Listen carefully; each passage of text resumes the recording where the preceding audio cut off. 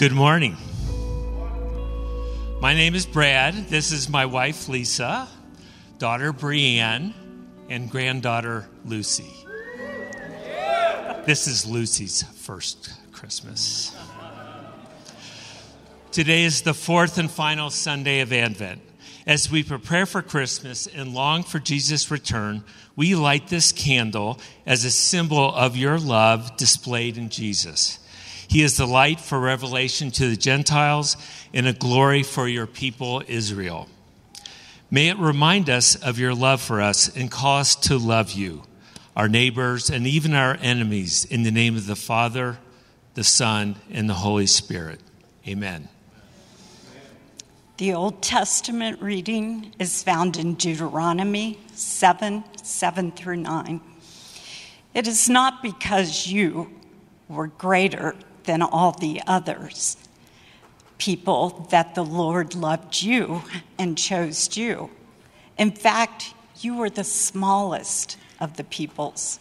No, it is because the Lord loved you and because he kept the solemn pledge he swore to your ancestors that the Lord brought you out with a strong hand and saved you from the house of slavery, from the power of Pharaoh, Egypt's king. Know now then that the Lord your God is the only true God. He is the faithful God who keeps the covenant and proves loyal to everyone who loves him and keeps his commandments, even to the thousands of generations. The word of the Lord. The New Testament reading is found in Galatians 4:4-7. But when the fulfillment of the time came, God sent his Son, born through a woman and born under the law. This was so he could redeem those under the law, so that we could be adopted. Because you are sons and daughters, God sent the Spirit of his Son into our hearts, crying, Abba, Father. Therefore, you are no longer a slave, but a son or a daughter. And if you are his child, then you are also an heir through God. The word of the Lord. If you are able, please stand for the gospel reading in Matthew 2:19-23. After King Herod died, an angel of the Lord appeared to him in a dream to Joseph in Egypt. Get up, the angel said, and take the child and his mother and go to the land of Israel. Those who were trying to kill the child are dead. Joseph got up, took the child and his mother, and went to the land of Israel. But when he heard that Archelaus ruled over Judea in the place where of his father Herod, Joseph was afraid to go there. Having been warned in a dream, he went to the area of Galilee. He settled in a city called Nazareth, so that what was spoken to the prophets might be fulfilled. He will be called Nazarene. The gospel of our Lord. Would you please remain standing with me as we pray this morning? Father, Son, and Holy Spirit, God of love. On this Sunday, as we open up your scriptures, as we listen to your word, as we turn our ears toward your voice, would you reawaken us to the love of God? Would you cause the love of God to be shed abroad in our hearts by Christ Jesus in a way that transforms us from the inside out? In the name of the Father, the Son, and the Holy Spirit we pray, and all God's people said, Amen. Amen. Amen. You may be seated. Well, good morning, New Life Downtown. And all of you who are visiting, you're in town already for the holidays. You've made your journey from wherever to be here with family. Thank you so much for joining us this morning as you've traveled in. I know some of you actually are just on the front end. You're getting ready to leave, either right after service or maybe tomorrow morning, getting ready to travel out. We pray that you have a safe trip and wonderful holidays. For those of you who are here, though, we get to have Christmas Eve here in Palmer Auditorium at 4 and 6. We've been calling it our first Christmas Eve. It's technically our second. We had one back in 2012, but there's only 12 people that remember that. So we have been calling it like our first because it's been 9 years. So I think you can sort of reset the clock at this point. But during this time of year, it's really common for us to travel long distances or even short distances to be with family. To be with those that we are related to in some capacity. And it's not uncommon at those family dinner tables or afterwards as people are washing dishes or during the opening of presents to hear phrases like, the apple doesn't fall far from the tree. That as we bump up against those that we are biologically related to, these kind of comparisons start to be made, that we make observations about the way a child resembles their mom or their dad or grandma or grandpa or uncle, someone that they're related to. We make these comparisons. If we don't like that one, then we use like they're a chip off the old block, or like mother, like daughter, like father, like son, and we make all these comparisons. When we're little, we make those comparisons about physical characteristics. Like people like to come up to little babies and look at them really like uncomfortably close in the face and say, oh, they have grandma's lips, or she has Aunt Jenny's nose. And I've got to be honest, in every single one of those conversations, I have no clue what anybody's talking about. I'm like, how can you tell this? Like, I just cannot make the connections between like a 60-year-old's nose and a 6-day-old's nose. Like, I can't make it, so I just nod. I'm like, yeah. And I laugh internally when someone comes up and says, oh, they look like so-and-so. Like someone will come up to our kids and say, oh, they look so much like you. And the next person comes up and says, oh, they look so much like their mom. Like, none of us are seeing the same thing here, are we? I just chuckle along in the middle of it, except in moments where it gets a little scary for me. Before service, the first service, Tracy saw two of my daughters, my middle daughter and my youngest daughter, and she said, man, they're growing up and they look more and more like you. And so I'm inviting all of you to pray that they will look more and more like their mother as time goes on from here. But outside of the physical characteristics, as we grow older, we actually start making comparisons, not so much about physiological things or physical things, but we start making comments about mannerisms or behavior, or the way that someone talks, or the way they interact with other people, or their skills, or their talents, or interests. We start using phrases like, the apple doesn't fall far from the tree, when we start to see these things replicated in families. They shift from the things that we can't do anything about, like my hairline and my cowlick, I can't do anything about those things, to shifting to other things that are nurtured in us by our family of origin. And there are times for us when those kind of observations get made that just feels like a compliment. That if you come from a family that you have this sense of affection and love, and there's some health there in the family, and those kind of conversations get made, there's a sense of like, yes, like I want to be like my grandma, I want to be like my grandpa, I want to follow the example set by my mom or my dad. But for others of us, those things can be troubling.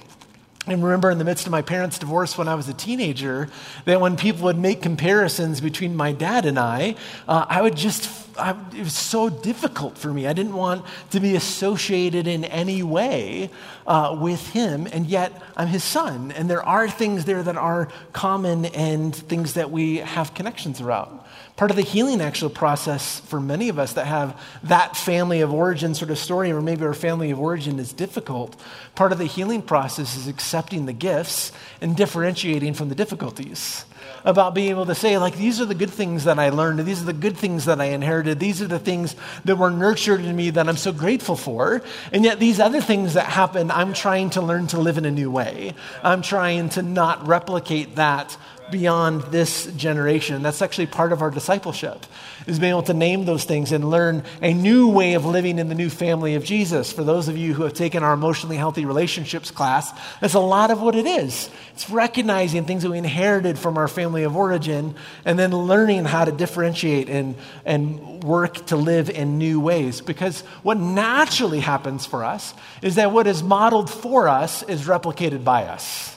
That whatever we see modeled becomes the pattern by which we sort of pattern our lives after. And the same actually works the other direction as well, that what we model, others will replicate. Whether that is if you're married and you have kids, those who come after you or grow up in your home, or it's in your friendship circles, if you have a particular amount of influence, the way that you live your life gets replicated in some way. If you have some authority in your workplace, those things get replicated in your neighborhood. All kinds of places that we have influence, that what we model also gets replicated. In other words, the apple doesn't fall far from the tree. This is our fourth and final Sunday of Advent. For those of you who have never heard the term Advent before, it's not another name for Christmas. It's a whole separate season where we're preparing our hearts to celebrate Christmas. The word Advent means coming. Particularly, it's a word that indicates the coming of a king. And so we're preparing our hearts to celebrate the coming of King Jesus into the world. And during the last couple of weeks, what we've been looking at is that the arrival of Jesus in the opening passages of Matthew actually puts us into a conflict between two kingdoms. That Jesus coming as the King of the Jews, Jesus coming as the King of the world, he comes into a world where there's already a king. A man named Herod. And we see Matthew's intentionally throughout his gospel showing a difference between the kingdom of Herod and the kingdom of Jesus. So we've been contrasting these two. A couple weeks ago, Pastor Glenn contrasted Herod's ascent to power, how he was clawing his way to the top, kind of pushing everyone down in order to get to the top of the mountain, sort of king of the hill sort of story for him. And yet Jesus is the one whose rise was actually a descent, who humbled himself and came to this place to rescue us, humbled himself even to death on a cross. Then last week, we talked about the different ways that Herod and Jesus use power, and the way that impacts particularly the marginalized, those who find themselves at the edge of any sort of kingdom, the way that a ruler's reign impacts those. And we saw how Herod's power was consistently exploiting and hurting others, but Jesus was going after the marginalized to use his power and influence to bring them into the center. Today we're going to continue to contrast their two kingdoms by looking at what their kingdoms produce, or more specifically, what they reproduce, especially in their progeny. That Herod is not the only Herod that we know. We actually, as we look through the gospel, we learn about Herod's sons. And what we see with Herod's sons is that the apple doesn't fall far from the tree.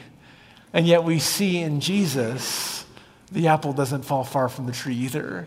How he puts on display the Father of God and invites us as those who've been adopted, who've been made heirs, who are also called children of God, that the apple is not meant to fall far from the tree in our lives as well. We're going to pick up in Matthew chapter 2, beginning in verse 19. So if you have a Bible, you can follow along. If not, we'll have everything on the screen. Just a little refresher before we enter into this passage. After Jesus was born and the wise men let King Herod know that there had been a king of the Jews who'd been born, he ordered the slaughter of all males in that area under the age of 2.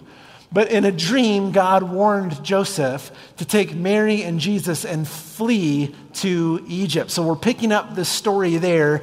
King Herod is still reigning in Israel. Joseph and Mary and Jesus find themselves in Egypt. And it says this, Matthew 2:19, after King Herod died, an angel from the Lord appeared in a dream to Joseph, who was in Egypt, and said, "Get up, take the child and his mother and go to the land of Israel, for those who are trying to kill the child are dead." So after King Herod died, what happened was that his kingdom was divided up between 3 of his sons. He had 15 kids between his marriages, 10 marriages, 15 kids, 20 grandkids, but he executed 3 of his eldest sons in the midst of sort of the power struggle that he was amidst, not only externally, but internally in his own family. So then he had 3 sons that he left his kingdom to, Archelaus, Antipas, and Philip, all who get named in Matthew. But we see in their lives is that Herod's ways get perpetuated in their own lives. We start to see how they actually just follow in the way of their father. So verse 21, Joseph got up and he took the child and his mother, and they went to the land of Israel. But when he had heard that Archelaus ruled over Judea in the place of his father Herod, Joseph was afraid to go there. Having been warned in a dream, he instead went to the area of Galilee, and he settled in a city called Nazareth, so that what was spoken through the prophets might be fulfilled, that he will be called a Nazarene. So Archelaus, the son, actually inherits about half of Herod's kingdom, including the area of Judea around Jerusalem. And what we see in his story is that the apple indeed did not fall far from the tree, that he reigned through violence. Just like his father, violence and the threat of violence marked the way that he ruled. In fact, shortly after he took over, there was an uprising, a riot that took place at Passover, and he immediately comes in with a heavy hand, some extreme brutality, and squelches this. He is so bad that after 10 years, the emperor of Rome actually banishes him for excessive brutality. Now think about that for a second. When the Roman emperor thinks you're a bit too harsh, that's saying something about actually how violent this guy was. No wonder Joseph was afraid to go there. No wonder that God would graciously warn him to not go to that place. God does this. Once again, he warns Joseph in a dream. So Joseph returns and resettles in the land of Galilee rather than in Judea. And Matthew says that this act actually fulfilled what was spoken through the prophets. This is one of several references in Matthew to fulfillment. Over and over and over and over again, Matthew is saying, this happened and it fulfilled this. This happened and it fulfilled this. God did this and it fulfilled the promise that he made, the word that he spoke through the prophets. This happens especially around the birth of Jesus. And what Matthew wants us to see is that all of these instances are examples of God's faithfulness. They're examples of a God who keeps his promises.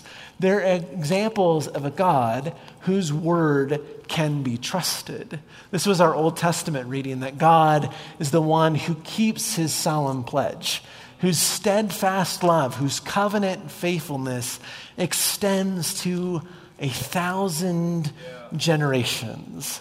That God is the God whose word can be trusted.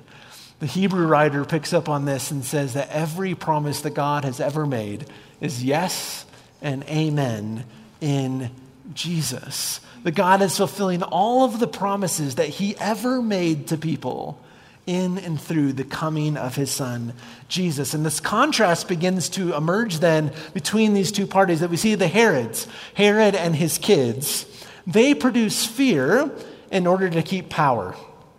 But God and his son keep his promises in order to produce trust. That Herod reigns by producing fear inside of people in order to keep power, but God keeps his promises in order to produce trust. The way of Herod and his sons relies on violence, relies on the threats of force. Herod and his sons are constantly using intimidation. They're trying to create anxiety. They're exercising their power in ways that actually cost others something. They're exercising their power in ways that creates fear all around them. And we all know this way of leading. We all know this way of being. This isn't something that just happened once a long time ago in a galaxy far, far away with a person named Herod. We experience this maybe for the first time on the playgrounds, where we find the one person who seems to be exceptionally good at something, who turns their resource, turns their influence, turns their power into a way to put others down. They take on that place of the schoolyard bully, causing some of us to say, I'd rather just stay inside and do more math than go out and play kickball. And unfortunately, it doesn't just stop there. That we see this taking place in the boardroom, we see it taking place in politics, we see it taking place in school board meetings, and on and on and on it goes. People thinking about the power they have and how they can leverage it against others, how they can keep people in control through a threat of fear and violence. But the way of God and the way of his Son rests not on violence, but on faithfulness, on loyalty, on promise keeping, on being the one whose word can be trusted, the one who does what he says he's going to do, and everything that he says and everything that he does is for the benefit of others. It's for the benefit of those who have come under his reign. Everything he does to protect, to promote, to empower, to come alongside, to reign in such a way that trust is created and worship follows along. Because God is the God who keeps his promises, he's the God who can be trusted by us. And his hope is actually that this gets reproduced in his children.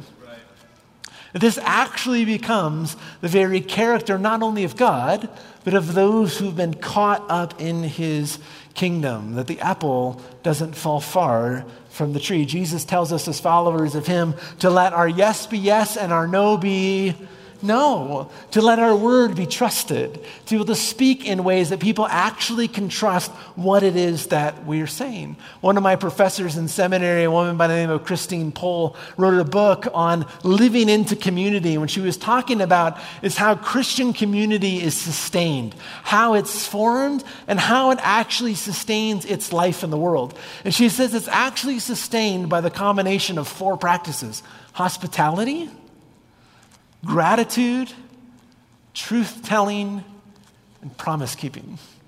The communities are sustained when we can actually make and keep promises to one another.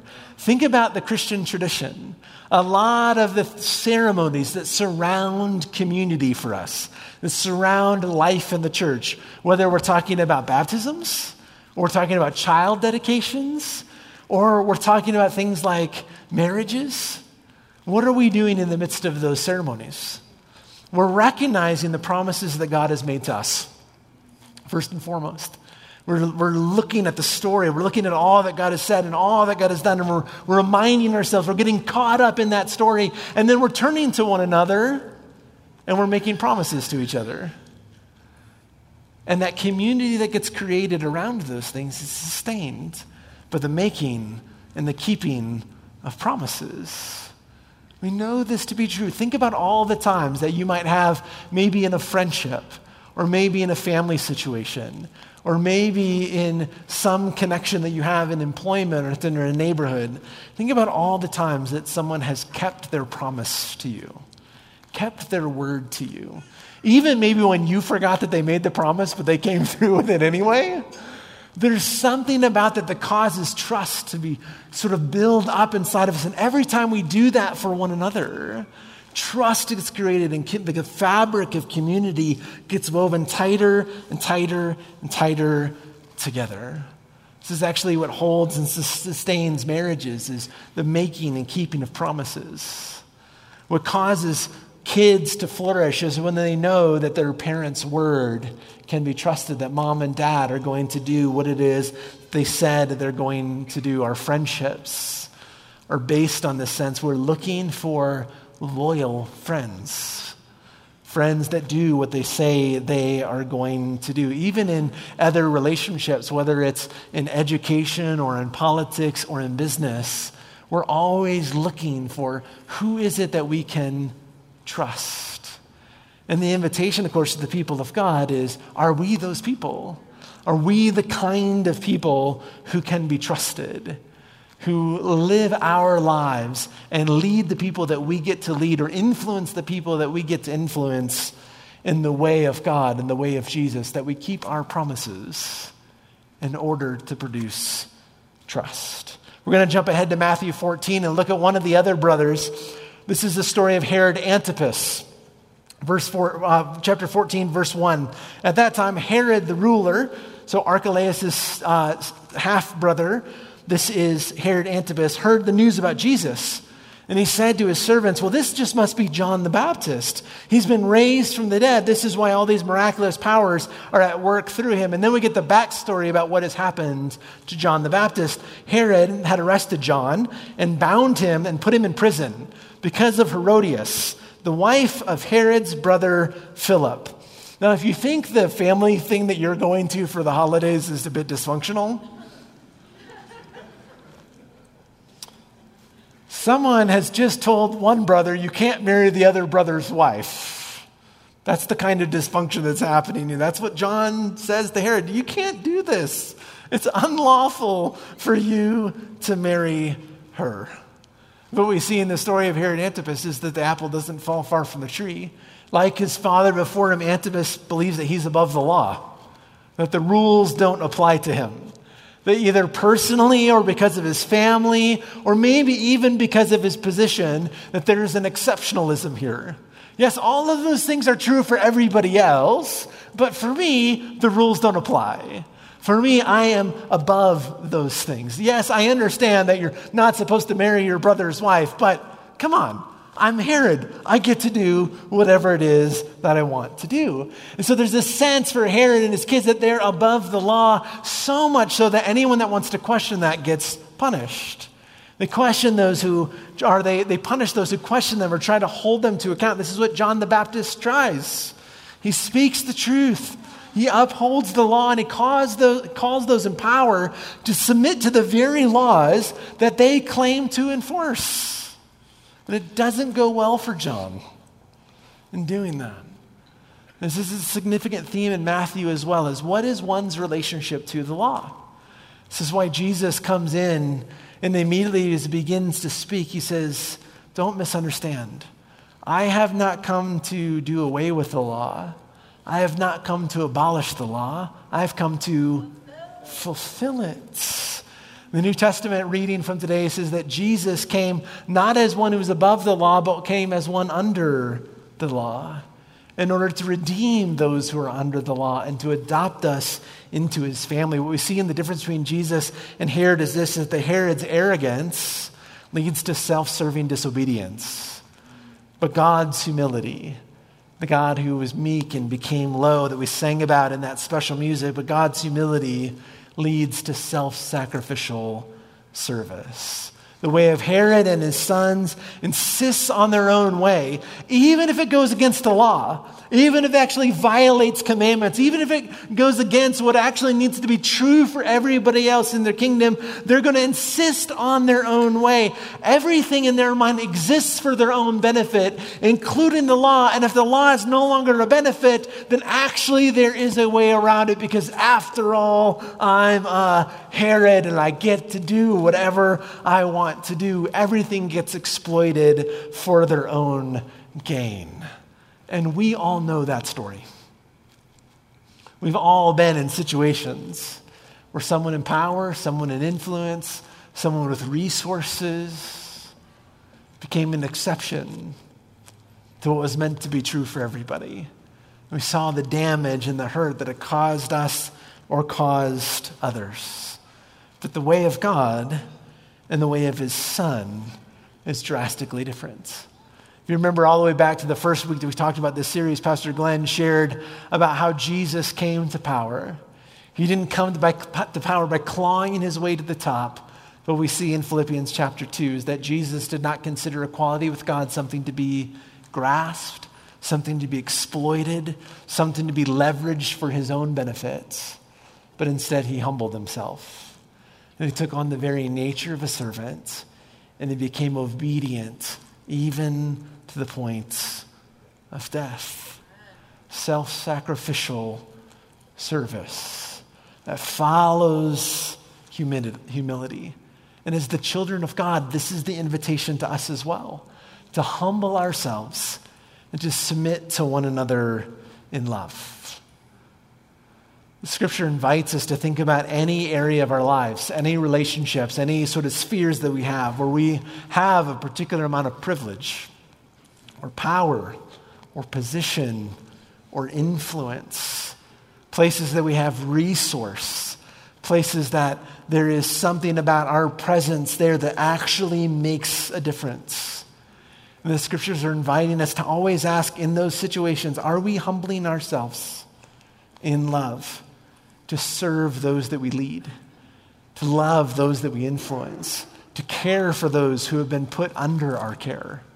And when we think about our relationships with our spouses, or think about relationships with kids, or think about the students that come into our classrooms, or the patients that come into our care at the hospital, or think about the customers and employees that come to work in our business, or those that we're taking care of and representing in legal matters, or we're thinking about those that live in our neighborhood, or those that God has drawn into our life to be able to disciple and to have some sort of connection with, the kids that we volunteer with in the kids ministry, or the students in the student ministry, or all of these places that we find ourselves having an opportunity to lead, to love, and to be a part and to be an influence. And God's asking us, how are you leveraging that? Are you leveraging it like I did, which is humbly in self-sacrificial love, or in another way?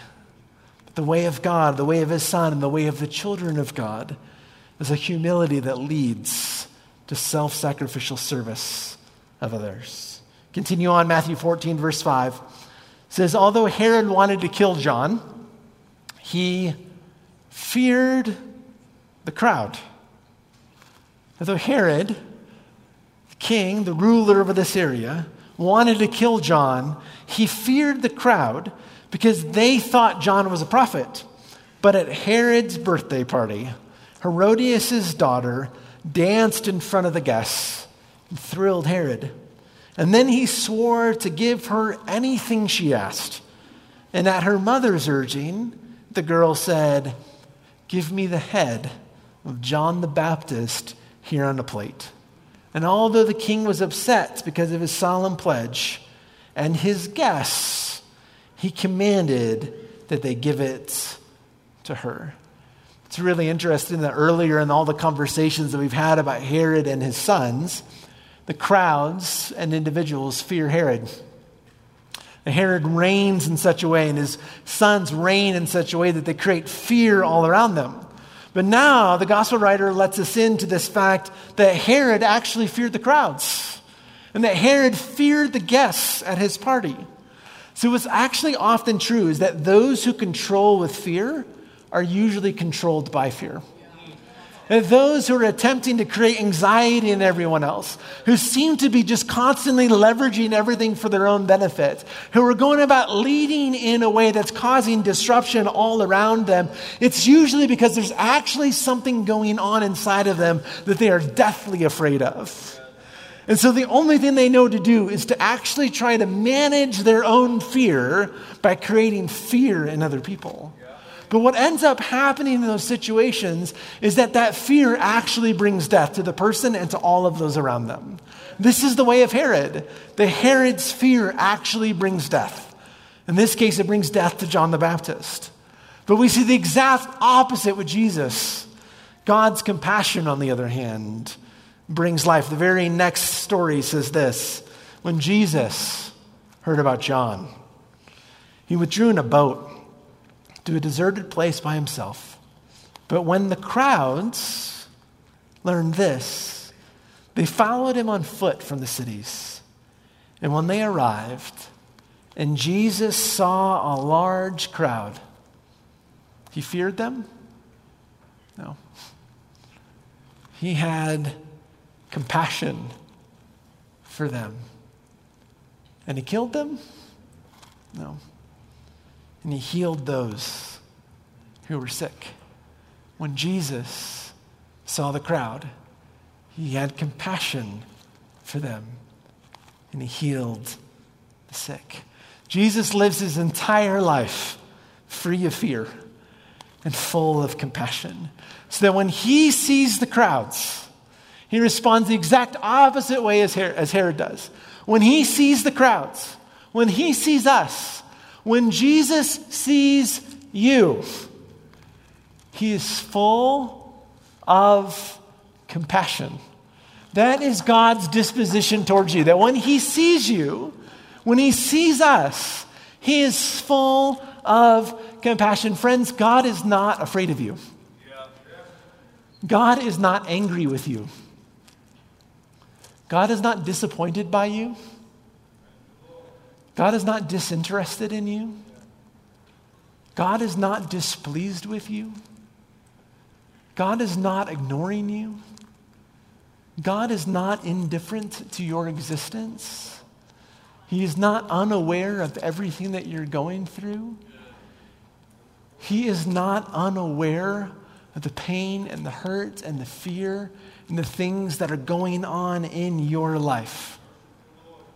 What the scriptures remind us of over and over and over again is that God loves you. So that when God sees you, what bubbles up inside of him is compassion. Then when God sees you, he is moved with compassion. Jesus is looking right at you. And he sees all of you. He sees what other people don't see. He sees what you wish other people would see. He also sees what you're trying really hard to not let anyone else into. He sees it all. He even sees what you can't see about yourself. He sees all of you full and in living color. And when he sees you, he is moved with compassion. And when Jesus moves near to us in compassion, when Jesus moves near to us in compassion, he doesn't draw near to scold us. He doesn't draw near to shame us. He doesn't draw near to give us a lecture. He doesn't draw near to bring out the whole list of things that we didn't do right this year because we made it onto his naughty list. Jesus draws near to us in compassion in order to heal us. To come to us in all these places in a sermon like this where we go, actually, I've known a lot of Herods in my life. I had a parent who was a Herod. I had a teacher who was a Herod. I had a spouse who was a Herod. I had a boss who was a Herod. I've known a lot of these Herods. And this is where it's left me. And Jesus draws near with compassion to say to us, I'm not Herod. It's not the kind of king that I am. And he draws near to us to heal us. Or in those places where we say, actually, I know a Herod. I'm one. I have been that parent. I have been that spouse. I have been that friend. I have been that boss. I have been that coworker. I have been that neighbor. When Jesus sees us, because he sees all of us, he's moved with compassion, and he comes near to us to forgive us, to heal us, to change us, to help us, to show us a new way of being in the world. As the band comes forward this morning, would you bow your heads with me? Would you just for a moment, as we prepare our hearts to come to the table, remember the simple refrain that comes up over and over and over again in the Gospels, that when Jesus saw the crowds, when Jesus saw this person, when Jesus saw that person, when Jesus sees you, he's moved with compassion, and he comes near, and he comes near to heal. In the name of the Father, the Son, and the Holy Spirit. Amen.